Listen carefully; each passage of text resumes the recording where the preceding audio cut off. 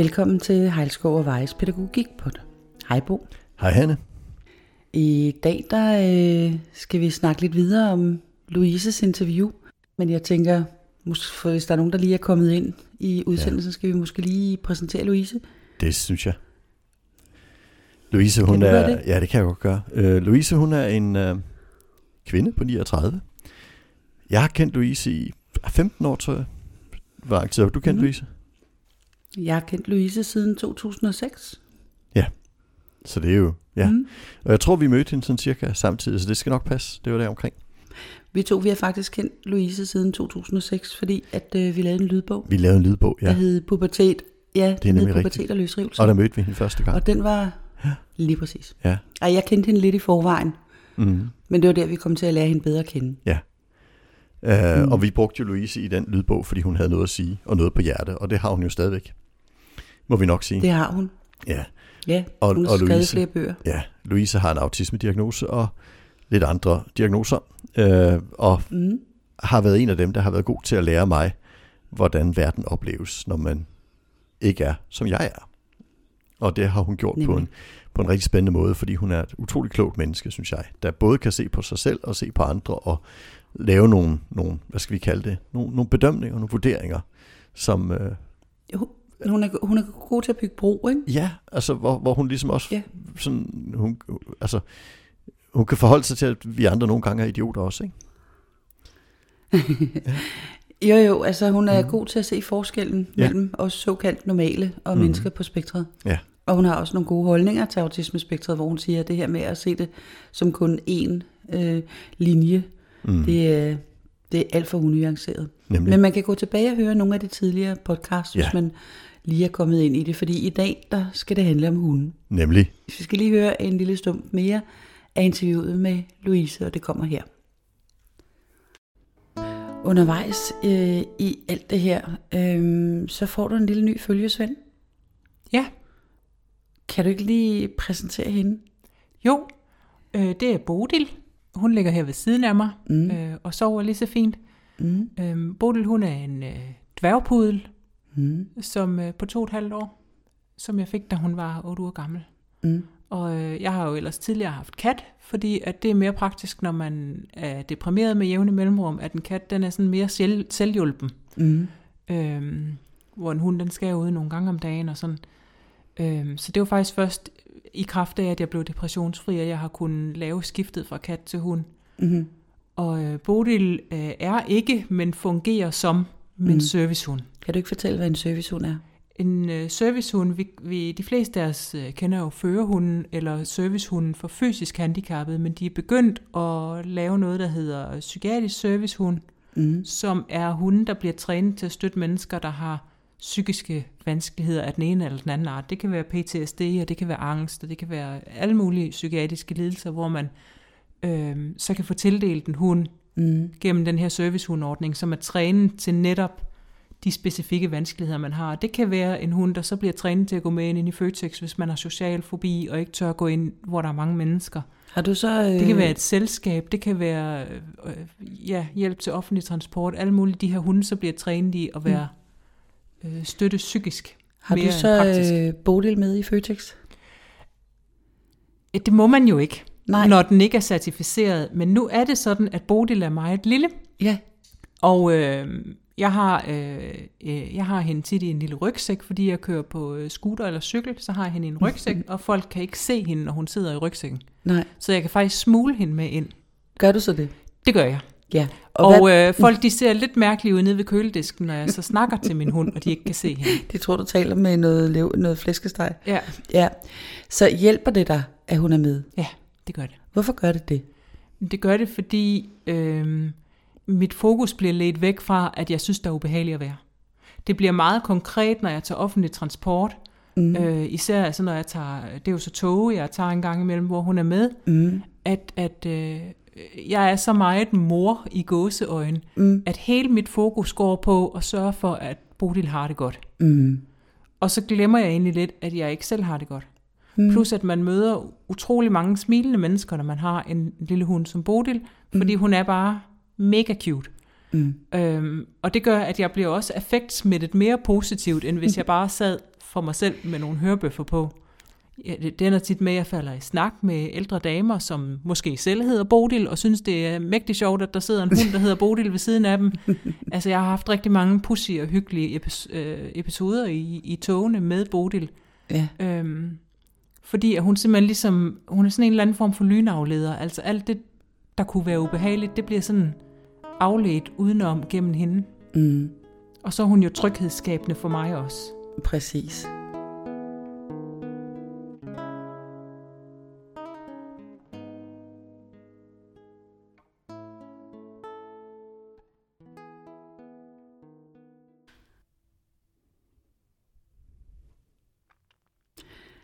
Det var det, Bo, yes. med noget. Mm. Men du vil gerne snakke noget om hunden, ved jeg. Ja. Hvorfor vil du det? Fordi jeg synes, det er enormt spændende.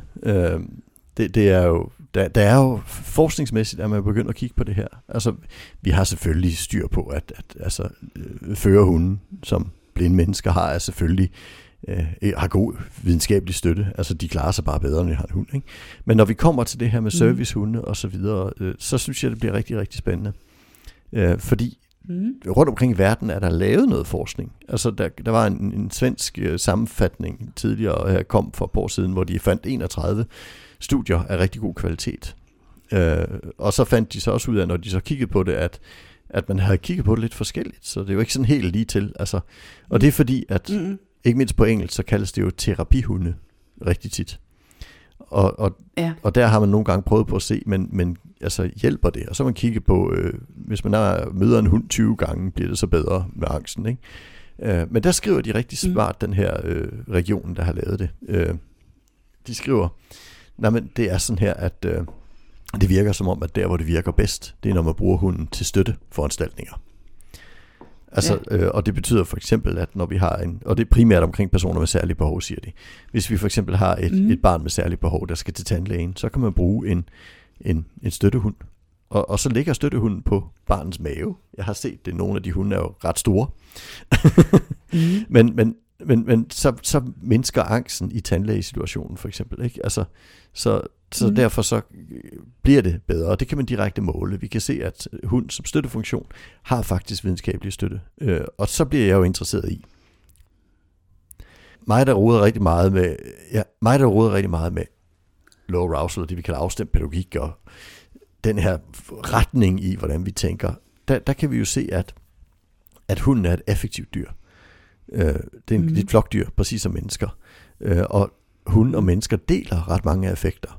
På den måde, at vi kan smitte hinanden med dem. Altså, mennesker og kaniner deler ikke lige så mange affekter, så altså, det er svært at se, om en kanin er glad, hvis ikke man virkelig kender kaninen, ikke? Men det er virkelig let at se, om en hund er glad, eller ked af det, eller skammer sig, eller så videre, ikke? Altså, vi kan direkte connecte med hunden. De har et lidt større vokabularie, følelsesmæssigt, ikke? Eller affektmæssigt. Ja, som er til fælles med os. Altså, jeg tror jo, at kaniner har nogle andre følelser, vi ikke forstår. Sådan vil jeg sige det. Ja. Altså, empati, de har i hvert fald drive. Empatiforstyrrelse går jo altid begge veje, ikke? Altså, det er jo det. Ligesom i autisme, det er mig. Jeg kan måske have svært ved at forstå autistiske personer, og de kan have svært ved at forstå mig, ikke? Og jeg har svært ved at forstå kaniner, og kaniner har svært ved at forstå mig. Men hunde, det kan jeg forstå. Fordi vi har rigtig mange følelser til fælles med hunde. Og det vi så kan se, det er, at hunden kan dermed smitte, fordi følelser smitter. Den kan smitte med ro og alle de her ting, ikke? Den kan give tryghed. Og det ved vi jo, folk, der har hund, siger. Ældre mennesker, der får en hund, får livskvalitet på en helt anden måde, end dem, der ikke har, ikke? Altså, jeg havde hund, da jeg var barn, og jeg sad tit med Teddy ude i hundehuset. Jeg synes, verden var åndssvag. Og jeg kunne simpelthen se, Teddy forstod mig. Ja. Altså, han havde de største, brune, mest beroligende øjne, ikke? Ja. Så jeg gik ud og blev afstemt i hundehuset. Nemlig, der, og det er den afstemning, som, når man siger, når man måler på den, så kan vi se, at den har faktisk effekt. Så det er fint. Men nu er det jo ikke det, Louise lige talte om. Jeg tror jo også, at Bodil har den funktion på Louise. Men Louise, hun taler om en anden funktion også. Og det er blandt andet den her afledende funktion.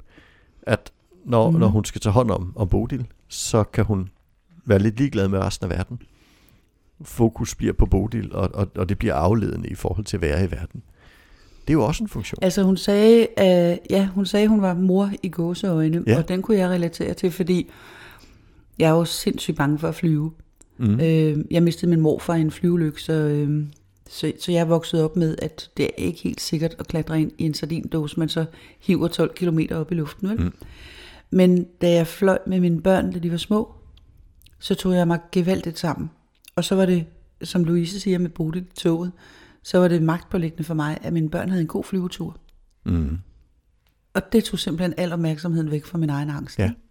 Og der bruger Louise jo Bodil lige netop til den funktion. Og der tror jeg jo både, at det spiller sig også ind, tænker jeg, det her affektsmitte i, at Bodil er interesseret i Louise, og er interesseret i kontakt med Louise også, ikke? Så jeg har jo set Bodil og Louise sammen også, ikke? De er jo i et virkelig fint samspil. Ja. Og Bodil tilpasser sig jo Louise, og Louise tilpasser sig Bodil. Og det betyder jo, at Louise får en kontakt der, som Louise ikke er helt så god til at få med mennesker altid. Og der tror jeg, at det er en tredje funktion, at kontaktdybet, som du også sagde med Teddy, ikke? Det er ikke bare, at vi lige nu stemmer af med hinanden følelsesmæssigt. Det er også, at vi er gode til at gøre det sammen, ikke? Så over tid bliver det endnu bedre. Når børn er små, så er de gode til at lege på sådan et ordløst niveau. Ja.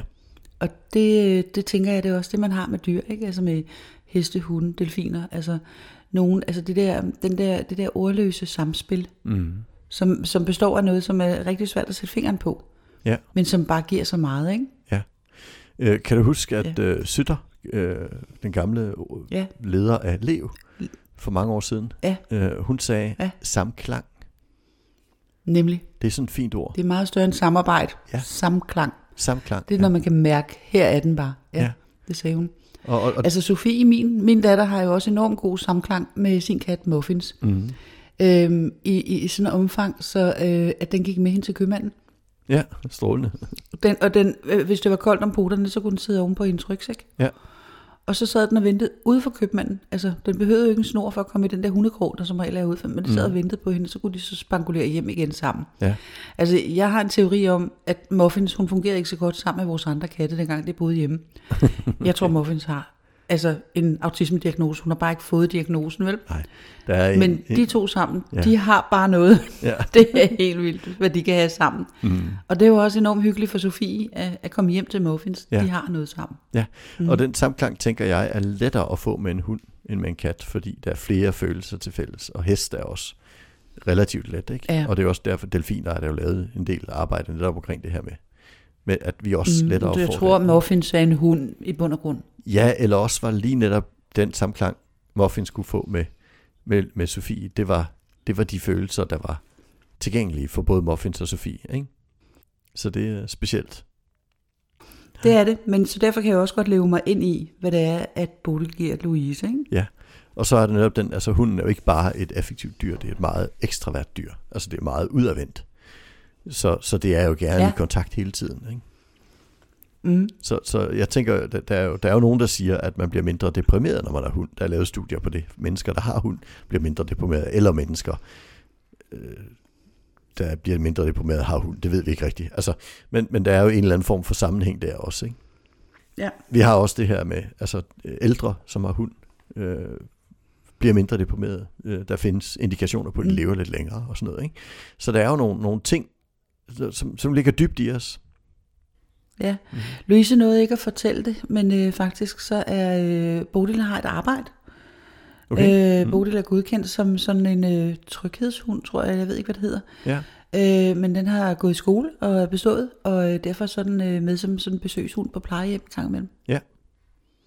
Ja. Jeg har arbejdet meget med den slags hunde, altså både i børnepsykiatrien på lukket afdeling, hvor vi har en hund, der kommer flere gange om ugen. Og netop altså de her mennesker med ikke mindst intellektuelle funktionsnedsættelser, altså det vi tidligere kalder udviklingshæmning, mennesker med autisme-diagnoser også, hvor vi kan se netop i svære situationer. Vi arbejder med skolehund, altså børn, som vi gerne vil have til at gå i skole, og vi tror, at vi har tilpasset. Altså det er måske gået galt, og så er personen blevet siddende derhjemme. Og så har vi lavet en tilpasning, tror vi det kan virke, og så bruger vi hunden til at hjælpe barnet hen i skolen i de første måneder, ikke? Og så kan vi så se, om det er tilpasset godt nok, for så kører det jo af sig selv hen ad vejen, ikke? Så der er mange måder at bruge hunden på en god måde. Og jeg tror, det handler om, at hund og menneske siger de jo, evolutionært er den ældste relation, vi har. Vi havde hund, før vi fik køer og heste og så videre, ikke? Ja. Ja, og de kan jo også bruges på alle mulige forskellige måder, altså de har jo, altså de har jo simpelthen så mange jobbeskrivelser, og de kan ligesom mærke nogle ting kommer. Altså man bruger dem også på epilepsiområdet. Ja, præcis. Altså også systemet er så vel udbygget, så de kan finde nogle ting, vi ikke kan, og så videre, ikke? Jeg tror også, det er sådan her, at hunden kommer jo fra ulven, men den er jo ikke blevet udviklet på egen hånd. Den har udviklet sig i samspil med mennesket. Altså, så der er jo langt fra ulven til hunden i dag, fordi at hunden er tilpasset sig mennesket, mere end mennesket er tilpasset sig hunden. Skal vi sige det på den måde? Altså, når man ser Bodil, ikke? Hun ligner noget, der lige er pillet ned af hylden nede i Fætter BR, ikke? Sådan en lille sort krøltop der, ikke også? Som alle tror er en valp, selvom hun er 2,5 år, ikke? Ja. Har man altså svært ved at forestille sig, at det engang var en ulv, det der. Ja, det har man. når man møder hende også. Ja, men det gør jo så også, at sådan en lille sød en som Bodil trykker på en hel masse positive knapper. Både hos Louise og i andre, ikke? Altså, og vi falder jo i svime over den. Ja, og der siger hun jo også, så får vi noget at snakke om, ikke? Altså, det er jo yderligere en funktion. Ja, altså, det er det fælles tredje. Ja, det er et gammelt Benelime-begreb, som er fantastisk, synes jeg. At han siger, når vi har det fælles tredje, så slipper vi for at snakke om os selv, ikke? Og det gør, at vi får noget at snakke om på en god måde. Ja, der er vejret, og nu er der også hunden. Ja, præcis. Så jeg synes, det er fantastisk, at Louise har fået en Bodil, og jeg synes, det er fantastisk, at der er en åbenhed i dag, og noget forskning, der også viser, at det virker som en rigtig god idé.